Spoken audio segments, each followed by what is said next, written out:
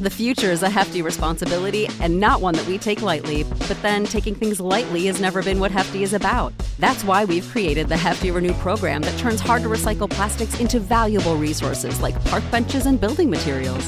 To participate, simply fill up an orange Hefty Renew bag with accepted items, tie it up, and drop it in with your regular recycling. That's it. It's that easy. It's time to rethink recycling with Renew. Particular valued resources may vary by geography. More info available at heftyrenew.com. Bonds hit high. It's a deep. It is high. Here comes the hook. Got him. 20 strikeouts. He ties the major league record. Freese hits it in the air to center. We will see you tomorrow night. The impossible has happened. Goal! Big fly, Ohtani-san. Towards the corner. It's back. It's gone. Welcome to Slam Diego. New week, just baseball show, Monday, September 5th. Jack McMullen, Aram Layton talking baseball on Labor Day because we don't believe in labor. We don't believe. I mean, this is yeah. I don't know. What does that mean?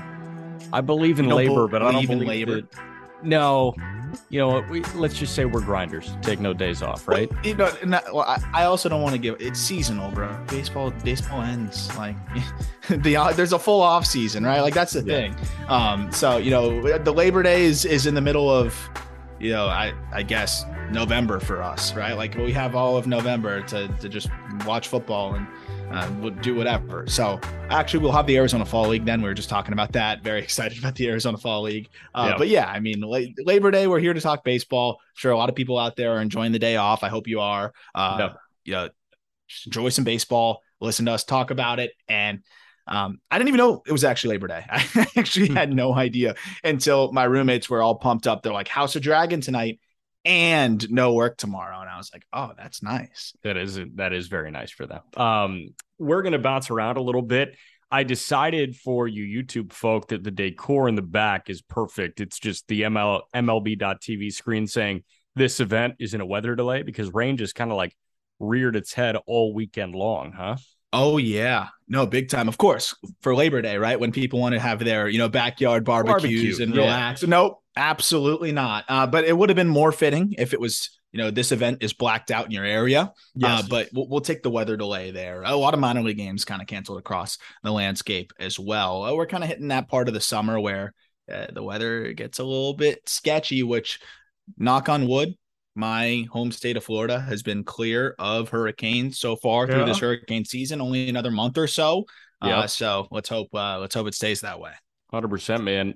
This is deeper than minor league baseball has really ever gone in recent memory. Minor league baseball typically ended around Labor Day, but here we are getting into late September. I mean, the AAA season doesn't end until September 28th or 29th, whatever that Wednesday is. I think it's the 28th. So, and then there's playoffs, right? There are playoffs for obviously the very few, but we are fully into the September playoff push, and a lot of divisions are shaping up to look really weird, and teams are trying to stay away from the wild card area. And I don't know, there might be some teams that we just chalked up as division winners that might be, having some breath hit their neck. One of which is the New York Yankees. Top of the 7th at the Trop right now as we record. Yankees up 1-0. Frankie Montas finally had a good start, but I texted you, Rays plus 750 to win the American League East right now. If the Rays do win this game, they're 3 back. They entered play on Sunday 4 back of the Yankees. They had won 5 in a row, 8 of their last 10. The Yankees had lost 3 in a row. They had only won 4 of their last 10. Do you see momentum swinging here or no? It's funny, man. I think this game has a huge bearing, and we're at the point of the baseball season now because you can turn the page game to game so easily because each game is less than 1% of an effect, on your overall season when you play 162, right? But we're at the point now where each game can swing it massively when you're playing head to head against a divisional opponent. We talk about, as we're recording now, the Rays are 4 games back. You win this, you're 3. You lose this, you're 5. That's pretty much the most insane swing possible at this point in the season. So look, if the Rays finish this game, and are able to pull this thing off and get within 3, it's definitely a huge momentum swing for me. And I think Aaron Boone senses that. He's managed the media well this year, given, just the ups and downs and just the way this season has been for them. But, he had a quote yesterday that said, roughly, or 2 days ago, I guess, as people are listening to this, that basically, if the Yankees collapse, it'll be a great story for you all, is what he said to the reporters, which I thought was a pretty weird. Yeah. What does quote. that mean? He's sensing it. I think he's sensing kind of what's happening. And he, as just before we started recording this, went out and got tossed. And it was a fully intentional toss. Like, it was one of those to fire up the team. He went out there and just said, like, fuck 5 times and was just pointing at the strike zone. Like, it was just one of those, I want to get tossed. I think he senses the momentum shift, and he's trying to ignite some fire under his team in a game that can really determine which way that pendulum's going to swing down the final stretch. Now, Judge just went yard for the 53rd time this year. This is officially a career high. He is on pace with what Roger Maris did in 1961. But it's just him. No, it's a one-man wrecking crew. Right now, it's just him, and you can't win baseball games like that. We saw some of LeBron's seasons, his first stint in Cleveland, where he was dragging like Mo Williams and Anderson Varejao out of the finals. But we know that's not baseball. That's not how this sport works. Somebody else has to step up. Who is that going to be? That's the big question, right? I mean, the Yankees are so desperate. Right. And you look at a Gleyber Torres and you're like, he's a lost cause. You look at Hicks, he's a lost cause. Donaldson is a lost cause. Like, lost cause. You need Stanton to go nuclear with him. You need Peraza and Cabrera to play well. I really don't think there's very many guys that you can rely on playing average baseball down the stretch. I think the two that you have to look at are Stanton, stay on the field, buddy, and LeMahieu, start to click a little bit more. Yeah, LeMahieu over the sample of the entire season has been really good, right? And I think that's gives you some hope, but he has been really rough. He's been banged up, I think, and that's been holding him back a little bit, but it's been tough. I would say it's very obviously got to be LeMahieu. And then, of course, Stanton, now that he's back and healthy. And how about Rizzo? I know he's been hurt and he's out. Like, they need to get him back, and he needs to kind of get going right away for them. That's probably a big ask as well, given that, he was dealing with a back issue. And that's typically something that is going to hamper you. And I assume probably isn't going to be 100% until next season. LeMahieu needs to get right, and Stanton needs to be a $300 million player. That's just the reality of it. And then, of course, Garrett Cole needs to be Garrett freaking Cole. But at Montas stepping up in this start, I think it has to give you some, reason to be optimistic. But when you don't score, more than one run and it came on a Judge homer, it's kind of hard to be optimistic there.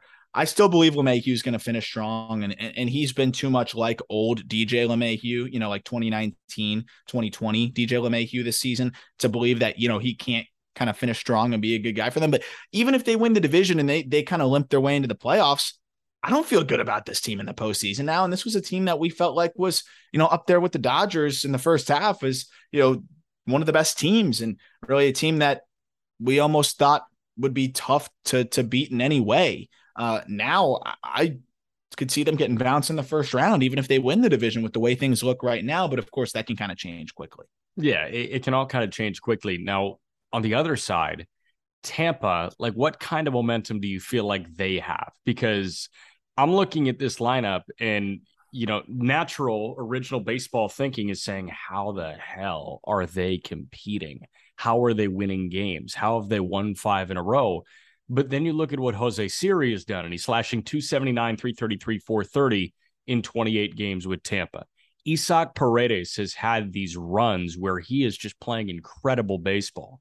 I mean, they plug and play so many different guys.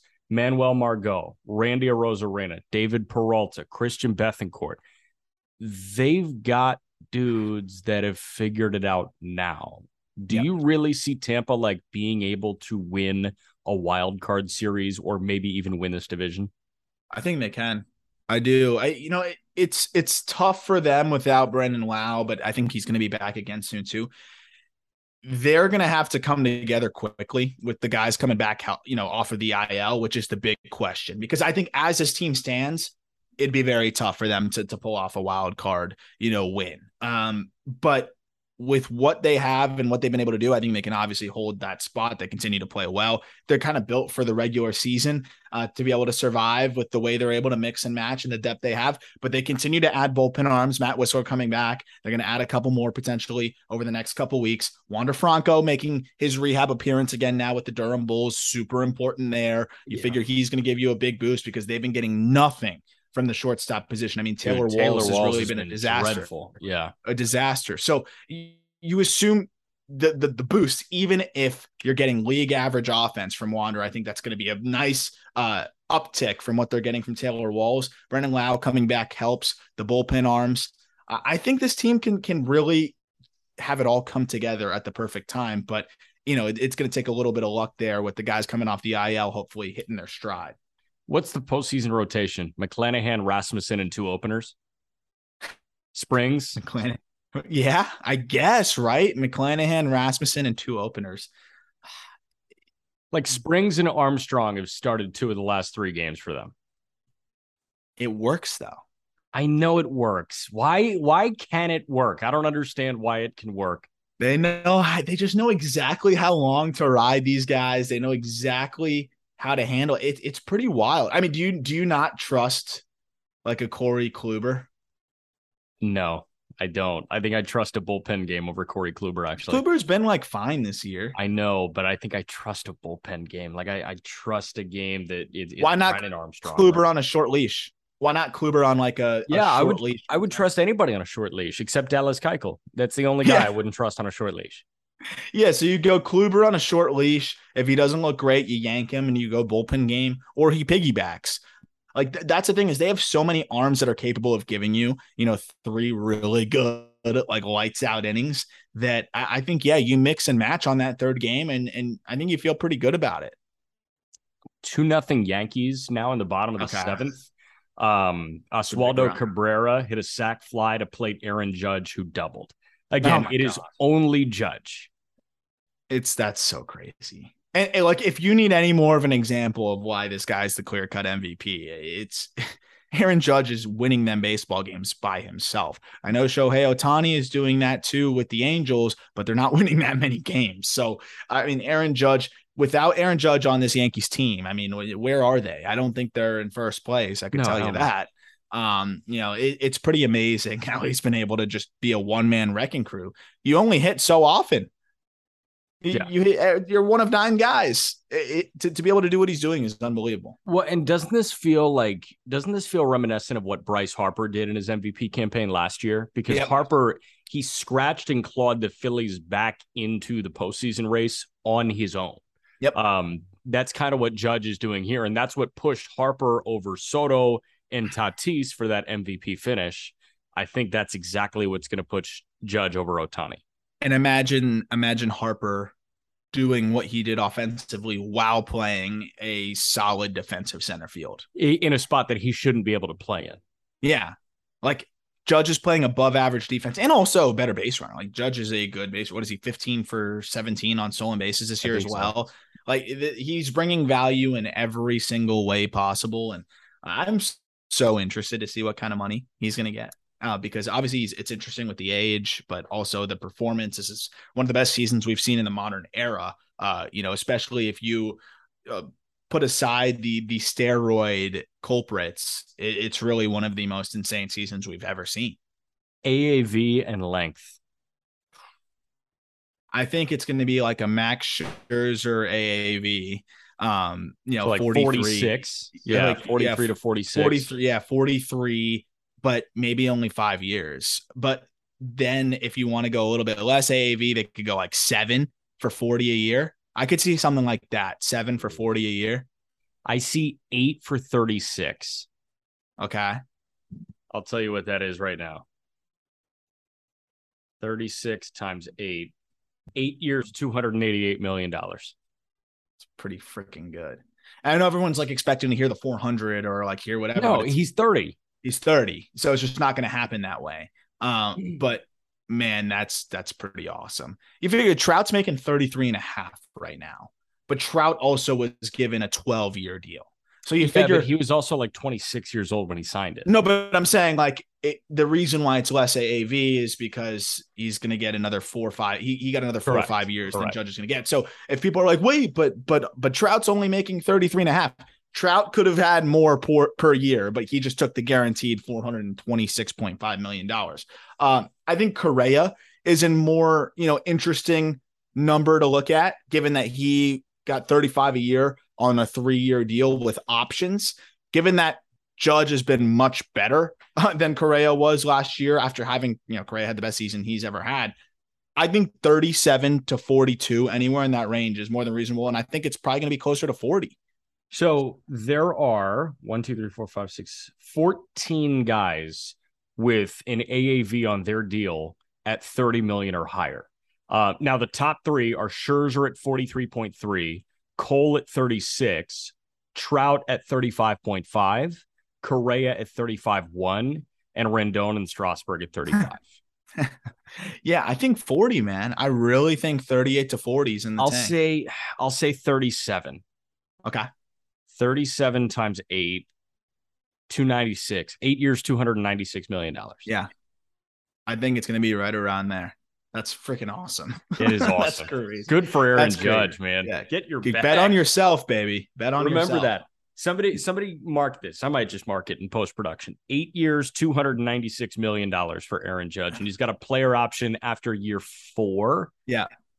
And a full no trade clause. Full no trade. Okay, there we go. And incentives. MVP, he gets MVP and incentives can put it over 300 million. That's always you always see the contract. Incentives can put it over a big number threshold. Well, that's J-Rod, right? It was like 280, but it can push it to like 450 with incentives. I guarantee incentives can push it over 330 or something like that. Correct. That'll be what the deal looks like. Correct. Speaking of J-Rod, Seattle is on fire right now. And J-Rod just sent one of the stratosphere off King Cal Quantrill. Yeah. Guardians currently down to Seattle 2-1 in the 4th, but that game is delayed. That's the game that I've actually got on right now because I wanted to watch Quantrill and George Kirby. But tell you what, man, Seattle's won 6 in a row, 8 of their last 10. They're 10 back of Houston. They're not catching Houston, who's won 7 of 10. But Seattle, like, they've got this juice, man. This is fully kind of real what the Mariners are doing. They're a game and a half clear of that final wild card spot and 2 clear of Baltimore, who's on the outside looking in.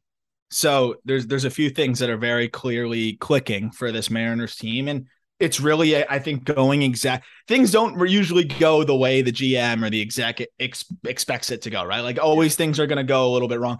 I think, especially pitching wise, things are going exactly how Jerry Dipoto hoped and wished. It's George Kirby after they preserved his innings a little bit, just getting a bit of a break and then finishing strong as ever and continuing to improve.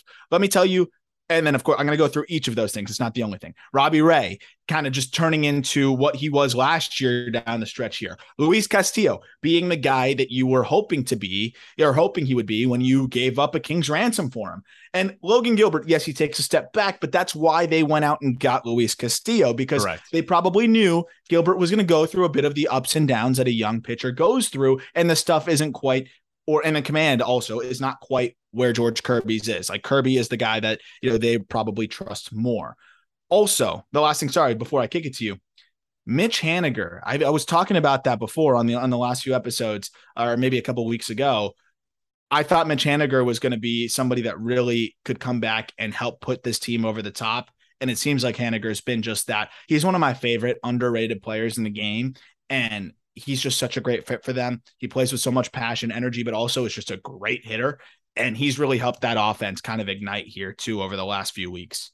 Haniger was the one that had that massive hit in game 162, right? Or 161. Okay. Yeah. I mean, I've watched more Mariners baseball this year than I think like most Seattle Mariners fans have, because it's the West Coast, like last game on. And I just fucking love Dave Sims. Yeah, I love the passion there too. There's just you can sense the like how badly they want to win. Yes, exactly. And there's this feeling with Seattle that is just incredible. And I don't know if you've seen it. I don't know if the data backs it up or anything like that. But I've heard a lot of people say that, they think that George Kirby's stuff has ticked up as the year has gone on. Mm-hmm. I'm with it, man. I see that slider. I see Oscar Gonzalez put a terrible, terrible swing on a slider that starts at the knees and bounces. Like George Kirby, I think he's figuring out how to use his stuff. And the command was so good. That doesn't just mean in the strike zone command. That doesn't just mean painting corners. That means he can start a slider on the lower outside corner, and with how sharp it is, he can get it to break off and get ugly swings. I think Kirby is starting to understand how his stuff plays at the big league level now, as opposed to his first couple of starts in the bigs. It's really interesting too, because I think you're absolutely right. Looking at the data, the fastball usage has actually gone up. Yeah, because he is learning how to make that fastball just play. He's setting it up with the secondaries. Even though he's not using the secondaries as much, he sets it up. And then the fastball, the way he's able to locate it, the way he's able to really pick apart hitters with that pitch, because he can legitimately pinpoint wherever he wants. It's pretty amazing. As the season's gone on, fastball velo has stayed consistent. He uses a sinker and a four-seamer, but the four-seamer has continued to improve and improve. He's getting way more whiffs at the top of the zone. He's freezing guys at the knees more because of the life that it has. And then when he snaps the slider off, everything secondary-wise really plays off of the fastball that he's dominating with. I want to take you through each of the guys that I talked about, the big three-headed monster that's going to help them in the postseason, what they've done over their last 5 starts. Robbie Ray last 6 starts. Yeah. George Kirby, 2.15 ERA, 1.31 FIP. Yep. In his last 5 starts, 10.4 Ks per 9, less than a walk per 9. Yep. Robbie Ray over his last 6 starts, 1.38 ERA, a 2.79 FIP, but he's always going to outperform the FIP. Like that's always kind of been what he is. Correct. Luis Castillo, last 5 starts, 2.03 ERA, 2.57 FIP. All 3 of these guys are walking nobody, and all 3 of them are striking out more than 10 per 9. This is a 3-headed monster that I think could stack up with just about anybody in the postseason. I think so too, man. And I know we were talking about Kirby as the postseason 4. Like it's what? Right now, it's probably Castillo is the 1, Ray is the 2, Kirby is the 3, Gilbert is the 4. Yep. That is gross. That can win a wild card series. And that can win a divisional series. That can win a championship series. Yeah. I'm not sure like how it matches up with Scherzer and DeGrom in October, but we shall see. I mean, right? if they got to the World Series and that's what they're finding out, I think Mariners fans will be thrilled with that. I think they're going to be thrilled with it. I think they're going to be thrilled with a wild card appearance here, and you start the quest for more now, right? And how about Matt Brash, dude? They found the perfect role for him. Unhittable as a reliever. Eric Swanson, unhittable as a reliever. Man. Do you think Brash ever makes the move back to the rotation, or do you think he's just like him? Munoz, Festa, and Swanson are just gross. The quartet of nastiness. I don't know. I think that's a really good question. I think it kind of just depends on where the Mariners are at starting pitching wise, whether they need him to be. But it's kind of hard if you have a guy thriving the way Brash can thrive as a reliever. It's pretty hard to move him out of there. I kind of like him as a reliever and maybe one of the best in baseball as he continues to mature. But as a guy that just turned 24 years old, I'll never, lock him into the bullpen and swallow the key. I think there's always a chance he can go back into the rotation, but there's no need anytime soon. I can tell you that, at least for another season next year too, as well. There's really no need. No, and you're ready to contend right now. And if Brash can help you as a legitimate contender, have him help you as a legitimate contender, as one of the best setup guys in the game, right? And you've got Paul Sewald, who somehow has turned into this incredible closer for Seattle. Penn Murphy has been really good. They've got bullpen depth, man. I think you're right. Jerry DiPoto's idea of Seattle Mariners pitching has just come to fruition, and they're living large. We can hop to the AL Central for a moment because I continue to just waffle back and forth on the team that I watch. Yes. The White Sox are I keep breaking out the defibrillator for myself and the Chicago White Sox. I don't know what it was that got me back on the train. Like, I don't know if it was the walk-off hit by pitch overturned into a walk-off fielder's choice that got me going. But I'm still like, I still think this team's dead. I just watched Giolito give up a massive nuke to Carlos Correa, which is just what Giolito has done all season long. I still think they're dead, but this division has just been so shitty. Like, Cleveland has lost 4 in a row. Minnesota's lost 3 in a row. The Sox have won 4 in a row, so they're 2 back at Cleveland and 1 back at Minnesota. Like, they might be handed the AL Central. That's the thing, is they're fighting, which I do, appreciate. I appreciate it, yeah, because this team could have legitimately folded. They are fighting, but it's really, they should be dead and gone if the Guardians and the Twins just kind of took care of their own business. Both teams, as we're recording this, I think one of them's probably good, if not both, might win today. But lost 4 in a row are the Guardians heading into this recording on a Sunday, and the Twins had lost 3 in a row going into this recording. And it just seems like nobody wants to run away with that division. It's pretty wild. And we know what the White Sox have talent-wise. What I will say is some of their bats have started to show signs of life as of late. You look at the last 30 days, Yasmani Grandal starting to look like a hitter again, which is interesting. Elvis Andrus has been a great addition for them. I mean, he has been at least a slightly above average bat since joining them, and has played fine defense. You got to subtract a homer and 4 RBIs from Elvis Andrus, though, because he did it against Nick Gordon in the 9th. That's fine.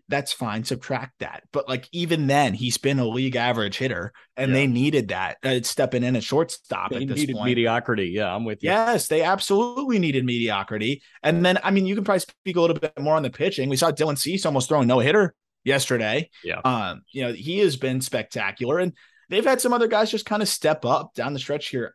What's your final prediction, as you've been the biggest panderer and flip-flopper on this White Sox team over the last 3 weeks?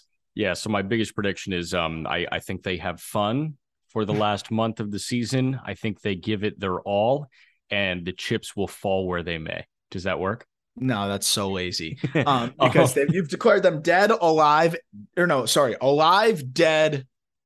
You still say dead, but I think this is you just kind of hedging your credibility here. No, I'm going to say dead. They're say dead. I say well, dead. Here, what if who is the F-WAR leader over the last 30 days in the pitching department for the White Sox? This might give you some more hope.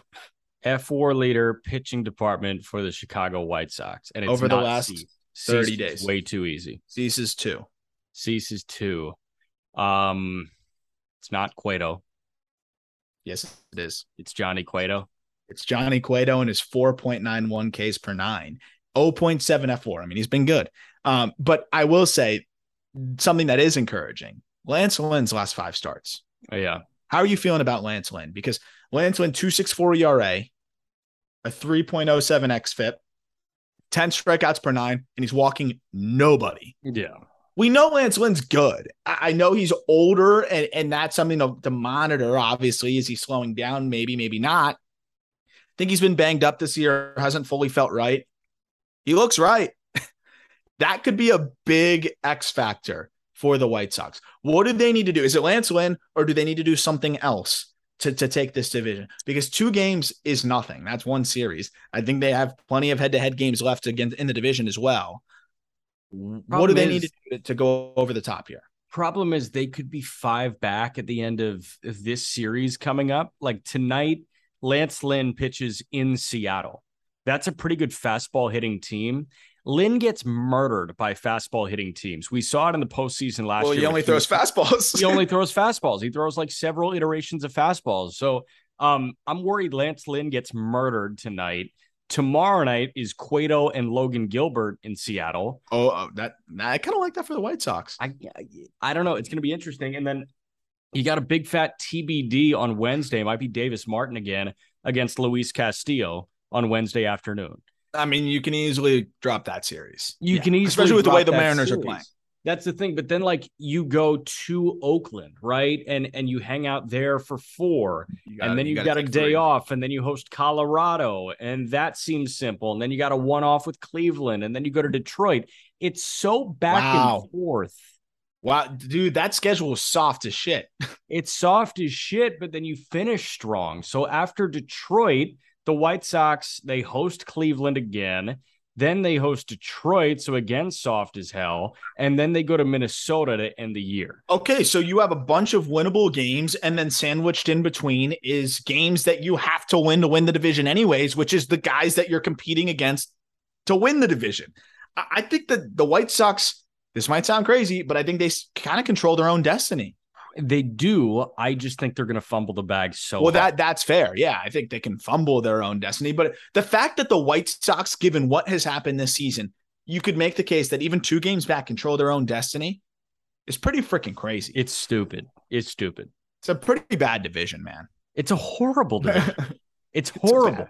Now, the best division in baseball has a tight race at the top now. The NL East. Atlanta's 2 back. Fried was perfect before rain halted that game in Atlanta, right? I think he was. Tragic. I think Fried was perfect. But also that shouldn't even count. If he threw like a perfect game, I guess would count. No hitter, I honestly wouldn't care. He wasn't perfect. He walked 1 guy. He walked 1 guy. But the Marlins are the worst team since 1930 against lefties, and Max Fried is. Is it fair to say Max Fried is the best lefty in baseball now? No, you can say McClanahan. Is Urias better than Max Fried? Have you fucking seen what Julio has done this year? I mean, Julio Urias might be the most underrated player in baseball with what he's done this year. We constantly are talking about Walker Buehler. We're constantly talking about, the return of Dustin May. We're talking about Kershaw. How's his back doing? The Dodgers might have a very thin rotation come playoff time. Julio Urias in 145 and 2/3 innings has a 2.29 ERA. He's got a 0.95 whip.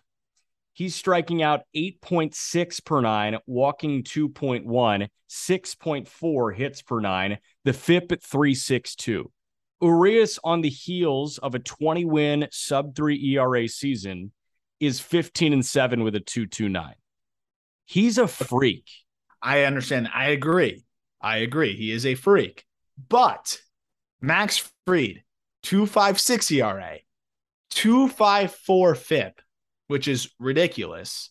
And I think a lot of the same, I think they're almost identical in strikeout to walk ratio. Obviously, wins are going to come a little bit more consistently. I mean, I know the Braves are really freaking good, but the Dodgers are on a different level in terms of what they've done offensively and how they just close out ball games with that bullpen. You're telling me you would take Urias the rest of the way here over Max Fried, who after this start with the Marlins, by the way, his ERA will drop to probably 2.5 flat or 2.4 something. And you look at F4, 4.6 versus a 2.8 for Julio Urias. Julio, last 8 starts for Julio Urias, 49 innings, has a 1.10 ERA. That's fucking crazy. It's crazy. I don't think anybody realizes how good Julio Urias has been since the All-Star break. That's since the All-Star break. Got a 1.1 ERA in 8 starts. That is pretty nuts. I mean, Fried, pretty trash. The last 8 starts, 2.65. Oh, yeah, that sucks, dude. He's cooked. Listen, 2.65 is great. 1.1 is next level unbelievable. Yeah, I will say he's kind of kicked it in gear here to another level, and he did have a bit of a shaky start. Urias did. I mean, you can't go wrong. Long term, obviously, Urias is the answer, right? Because I think people also forget how young this guy is. He turned 26 years old 23 days ago. 23 days ago. Whereas Max Fried, a little bit of a late bloomer, a little bit older. He's a geezer at 28. But Fried has kind of just hit this next level this year with the way his fastball is played, with the way his slider has played as well, and that he manipulates to a cutter. And of course, that just the curveball is one of the most impressively just the shape, the way he throws it, the way he locates it, how nasty that curveball is insane. I'm excited. I honestly think the postseason, Jack, is going to be a really good opportunity to see which of these 2 lefties is just a little bit better, because I think that on that big stage against baseball's best lineups, perhaps head to head, perhaps we'll see these guys, maybe not them against each other head to head, but Urias against the Braves and then Fried against the Dodgers. It's going to be a really good opportunity, I think, for one of these guys to assert themselves. And I'm very interested to see who kind of dominates the postseason. Julio's a fucking firecracker, dude. Do you remember him closing out the 2020 World Series? Granted, like minimal crowd, but like there's something about Julio Urias' electricity in the postseason that just riles me up. I know. Okay. I'm excited. How about this? Before we get back to the Braves Mets conversation, who are your must-watch starting pitchers in the postseason? Fried is now in that department for me, because I just really want to see what he does. And I just think that what he did last year in that World Series run was pretty freaking amazing. But must watch Kershaw, just because I want to see what the hell he does in a different way. And I really hate the narrative, and I hope, like, even at this age now, he can kind of quell that a little bit. But must watch in the lens of like just domination and just guys that are just so fun. It kind of leads us into the Mets Braves conversation, but Max Scherzer. I mean, I don't think Major League Baseball in its entire history, all of the thousands, I don't know how many players have played in Major League Baseball, 20,000, I don't know what it is, whatever it is. There's a handful that you could say are even in the same boat of competitor as Max Scherzer is. He is one of the greatest competitors to ever step between the lines. And that makes him must watch, even at this stage of his career. He's banged up right now. Hopefully he's fine and comes back from injury quickly. But he is just one of the ultra competitors that we've ever seen. That's must watch for me. Yeah. The guys that I'm going to be dialed into, Scherzer is at the tippy top of that list. I think that's perfect, as is Max Fried. Julio Urias also makes that list. I am going to put Zach Wheeler on that list. I think if you get the Phillies into a postseason, like wild card type setting where you have your back against the wall, Wheeler may go 8 innings. How about Nola too? Nola's kind of had this put it together year where he's kind of just turned himself into that, hey, all of those expected stats, all of the things that people said about me, my stuff, whatever. And he's had flashes of this, of course, but over the course of an entire season, we've never really seen it. He's kind of made that case now of, hey, I am that guy. Yeah. I want to see him kind of put it across the finish line here in the postseason as I am that guy, and consider me a top 15 pitcher in this game. Yeah. And then 3 in the American League real quick. Verlander, obviously. I was torn between Framber Valdez and Garrett Cole. Like, Valdez could be the guy. But Cole, I'm just intrigued by, because like, obviously the affinity for the long ball, like Garrett Cole lets up home runs in the postseason. We'll see what happens. And another guy, I'm so excited to watch Alek Manoah throw postseason baseball. Oh yeah. That might be a top 3 guy for me, actually. Talk about ultra competitor. He's right up there, and the stuff is crazy. The Blue Jays need him. Like, he needs to put them on his back. I agree. That might be one of the top 3 options right there of guys I'm looking forward to watching throw this year. Yeah, that might be the guy. But yeah, so let's get back to the NL East, because as of right now, the Mets have a 2.5 lead over Atlanta. Did that game just go final? Yeah, I believe it did. Braves Marlins just went final. They were in the bottom of the 5th. Oh, no. That one can't. Oh, it can go final. It can go final. They got halfway through. Well, and also the Mets are about to lose. Or did they already lose? They already lost. So it would be a game now, wouldn't it? Or did that already get calculated in there? No, it has not been calculated in. It is delayed for rain. So it has not been final. It's a game. Atlanta is a game back of the Mets right now. Atlanta's won 5 in a row. The Mets have lost 2. No, I'm saying did the final in New York get calculated into the division? It did, because I just checked 10 minutes ago. I literally just did as we're speaking. Yeah. So a game. Wow. A game. Woo. Who wins the NL East? Well, you know what? My preseason pick was the Braves, so I got to roll with it. I'm gonna stick with the Braves. Scherzer goes down now. The Braves are kind of clicking on all cylinders. They're going to get Soroka back soon, who has looked really good in his rehab starts. And they've kind of got their pick of the litter of any of the guys in AAA that have been throwing well that they kind of want to add to this team down. They gave Muller the bump. They gave and Mueller earned it. He should have. But even if Mueller struggles, they can go flip somebody else and flip him for somebody else and bring maybe Ian Anderson back or bring somebody else back into the Elder. Yeah, Elders look good in spurts. The Braves were my preseason pick. I really thought they had no chance. Obviously, I thought that pick ended up being a little bit. Didn't look great at points, but hell, man, it's a long season. And all of a sudden, the Mets, if Scherzer is out for a little bit, and I assume they're going to be very cautious with him, it's going to be interesting here, man. Aside from the Marlins, who have you watched the most this season? Team, I can actually tell you for sure. I have not. I've watched some other teams more than the Marlins this year. I think I've watched way more teams than the White Sox. I would say that's a great question. That is a really good question. I've watched a lot of the Twins, especially early in the year. I really enjoyed because I wanted to see Lewis. I wanted to see Miranda. I wanted to see Kirilloff and Larnach, but obviously, they were banged up this year. And then, of course, I love Carlos Correa. So that team was really fun for me in the early going this year. I'll try to watch almost any Alek Manoah start. I'd probably say the team that I've watched the most over the course of the entire year, it'd be two of them. It would be the Cardinals, the Pujols chase, but also I just love that team. Yeah. And then probably in second would be the Mariners. Yeah. And then the Marlins kind of mixed in there. I passively watch the Marlins. That's the thing. When I put the other games on, like I put them on for a reason. The Marlins is just like background noise when nothing else is on. So with intent, my final answer, probably Cardinals. Probably Cardinals? Yeah. Okay. I love that team, man. I really do. Between Goldie, Arenado was my, one of my favorite players growing up, playing third base in high school. I just watch his highlights and just look at all his actions and try to repeat them any way I could. And then, Goldie has always been one of my favorite underrated guys. And then what Pujols is doing is magnificent. And, the Cardinals are just, you watch that, you just see that you can feel the energy of the fans there. I can't wait to go to Busch now in less than a month. I'm very excited. That's going to be awesome. That is going to be freaking awesome. Yeah, I think for me, I've watched a lot of Phillies baseball.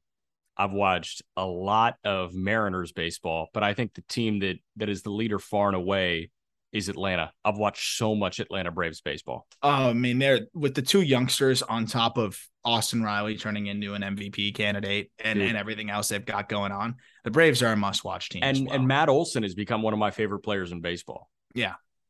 There's something about that team, man. They're a really fun group. And I love the combination of the youngsters now, too. That just makes it so fun. And the pitching is obviously really solid. One last topic I wanted to hit on before we called this episode, for the day. Farhan Zaidi discussed the Giants' future. Yeah. And this was on the front office on MLB Network Radio on Sirius XM. And the quote was, "Everything is on the table for us this offseason, including going out and being aggressive at the top end of the free agent market." We're going to talk a lot about the free agent market, in the offseason. So I'll reserve a little bit more of that, the specific names, players, all that good stuff, for when we're not actively playing baseball.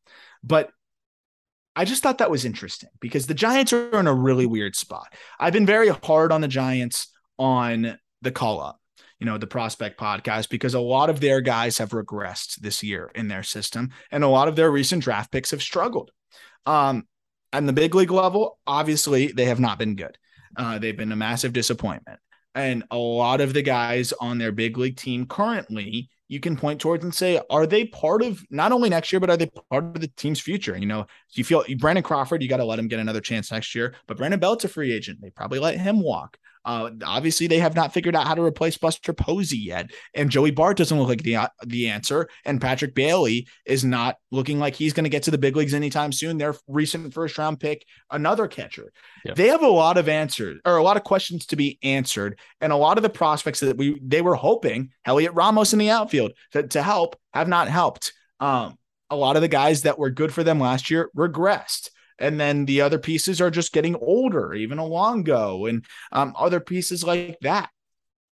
Should they be big players in the free agent market? What are the Giants going into next year? I think the Giants are a sleeping giant financially. I think that they can pay big money. And they've been in on a lot of guys over the last few years, and they just haven't quite pulled the trigger. Yeah. You know who I think they should take a long, hard look at is Trey Turner. Yes. But what do you do with Brandon Crawford, who's under contract and paid a decent amount the next year? Turner's flexible. I think you tell Trey Turner, you make Trey Turner your guy for the next 10 years, 11 years. And just say, just grit and bear 1 year at second base. You'll still play plenty at short. We're going to give Crawford days off. He's not going to play against lefties, blah, blah, blah. 1 year, play second, play a little center, play some third maybe. Like, just play everywhere. You're going to play a lot of short because Crawford's going to need to get off his feet in DH. 1 year. I think Trey Turner makes a lot of sense for them if they were to spend big. I think JD Martinez could be a guy that they could grab for 2 or 3 years. He's been bad. He's been hurt, but he's been bad in the second half, but he's been hurt. Yeah. Now, I think it would be really interesting if the Giants went about trying to restructure a deal with Carlos Rodon as well. Because Rodon can opt out now that he hit his innings threshold. So he's got a player option for 22.5. Hell no. He's going to go get his 5-year deal right now because he's proved that he can stay healthy for a whole season. I would never give him a 5-year deal. That's the thing. I would never want to do that. But he's deserving of a 5-year deal now. I agree. But I think I personally wouldn't do it. Yeah. That's interesting. And then they also have Kyle Harrison coming up now through the minors, who could potentially be an option for them next year. A left-handed pitching prospect who's one of the best in baseball. But the rest of the system doesn't really look like it's going to help them anytime soon. Right. And internal reinforcements are not really an option. So who are we looking at starting games for the San Francisco Giants in 2023? If they do re-sign Rodon, Logan Webb, possibly Kyle Harrison for the back half. Yeah, and that's you cannot plan your season around that. Don't bank on it. Alex Cobb. Okay. Been good. But you need more than that. So I think you got to find a way. I agree. You got to find a way to bring back Rodon, even though I don't love paying him, over 5 years, but you got to find a way to bring back Rodon. And I agree. I think they've got to make that splash for Turner, not only to bring him into your team, but you also take him away from LA, which is, almost just a double dip in terms of what you're able to do for your team there. But I'm more worried about the pitching situation. They don't have the prospects to make a major trade. They have a lot of kind of number 4 or 5 types, and they don't have anybody that's necessarily super close to getting promoted outside of Kyle Harrison. I just feel like the reason why I brought this team up is, you can go get Trey Turner, you can go get some pieces.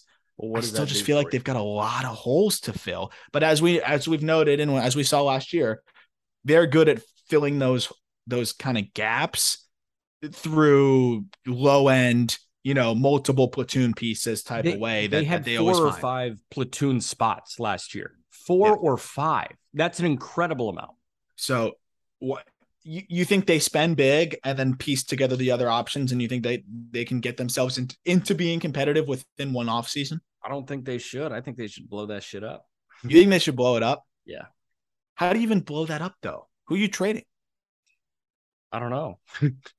You could have started by trading Rodon and Jock Peterson this deadline, but they didn't do it. Yeah, why would you not trade Carlos Rodon? I have no idea. No clue. They're really in an interesting spot. And this is a team I'm very much excited to talk about in the offseason. I just kind of wanted to dip our toes in here and float the appetizer to what's going to be a very intriguing team, because they are in the purgatory and they've got to find a way to get out. Signing Trey Turner is a good way to start, but you need a lot more than that. You need a lot more than that. I hope you guys have a great Labor Day. Any link you need is in the episode description. We're active on Prize Picks. We're active in the merch game. Get your merch.